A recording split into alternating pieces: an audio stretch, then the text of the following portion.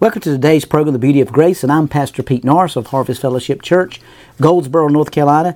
And I want to answer a question today. We've been talking about it a little bit this week. Is eternal security a license to sin? So the most frequent objection to the doctrine of eternal security is that it supposedly allows people to live any way they want and still be saved. While this may be technically true, it's not true in reality. A person who has truly been redeemed by Jesus Christ will not live a life characterized by continuous willful sin. We must draw a distinction between how a Christian should live and what a person must do in order to receive salvation. So the Bible is clear that salvation is by grace alone, through faith alone, in Jesus Christ. You can find that in John 3:16, Ephesians 2:8 and 9, and also John 14:6, when Jesus said, I'm the way, the truth, and the life. There's no other way to the Father except through me. So the moment a person truly believes in Jesus Christ, he or she is saved and secure in that salvation. It is unbiblical to say that salvation is received by faith, then has to be maintained by works. The Apostle Paul addresses this issue in Galatians 3:3 when he said, Are you so foolish? After beginning with the Spirit, you're now trying to obtain your goal by human effort.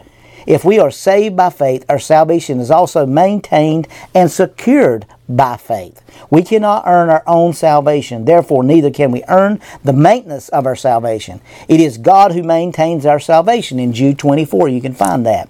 It's God's hand that holds us firmly in His grasp. You can find that in John 10:28 and 29. It's God's love that nothing can separate us from in Romans 8:38 and 39.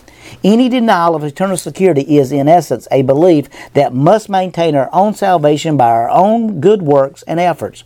This is completely incorrect to salvation by grace. We are saved because of Christ's merit, not our own. You can find that in Romans chapter 4. You need to read Romans 4, 5, and 6, and 7 and just shout yourself happy, because if you could get a revelation of Romans 4, 5, 6, and 7, your life would be transformed forever. To claim that we must obey God's word or live a godly life to maintain our salvation is saying that Jesus' death is not sufficient to pay the penalty for our sins.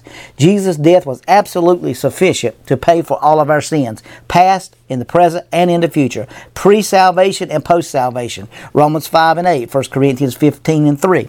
Does this mean that a Christian can live any way he wants to and still be saved? This is essentially a hypothetical question, because the Bible makes it clear that true Christians will not live any way he wants to. Christians are new creations in 2 Corinthians 5:17. Christians demonstrate the fruit of the Spirit in Galatians chapter 5 verse 22 and 23, not the acts of the flesh, Galatians chapter 5 verse 19 through 21.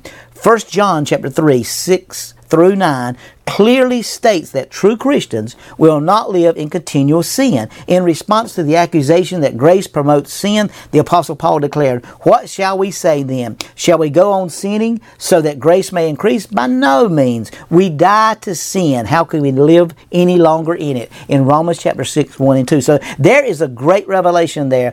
After we've known grace, why do we keep on using grace? No, we die to sin. Listen, dead people don't talk. So the old you don't have a way anymore unless you give it to Him. If you don't recognize who you are, the Bible says you died to sin. You died to the old man. You became a new creature. Old things have passed away, and behold, everything has become new to you. So eternal security is not a license to sin. Rather, it is the security of knowing that God's love is guaranteed to those who trust in Christ. Knowing and understanding God's tremendous gift of salvation accomplishes the opposite of giving a license to sin. How can anyone, knowing the price Jesus Christ paid for us, go on to live in sin? You can find that in Romans chapter 6.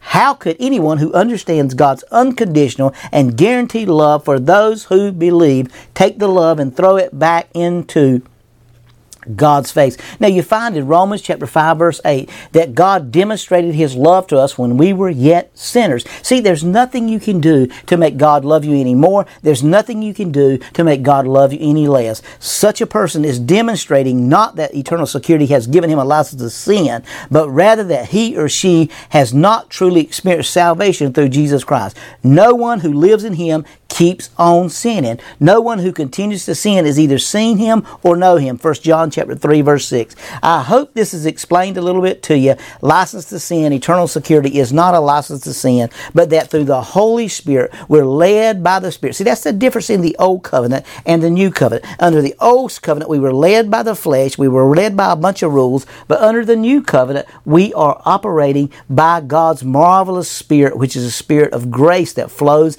and operates in in us. That's the beauty of grace. That's the purpose of what eternal security is all about. So I hope that's answered your question. We've tried to answer some very difficult questions this week, and I hope and pray that we've reached you to be able to ask. If you have a question you'd like to know or a scripture you don't understand, you can write us at hfchurch7@gmail.com. That's hfchurch7@gmail.com. And we want to say thank you and God bless you for all that you're doing in the body of Christ, because you are a blessing to those that are in Christ. In Jesus' name I pray. Amen. Thank you for listening to this wonderful message of Beauty of Grace.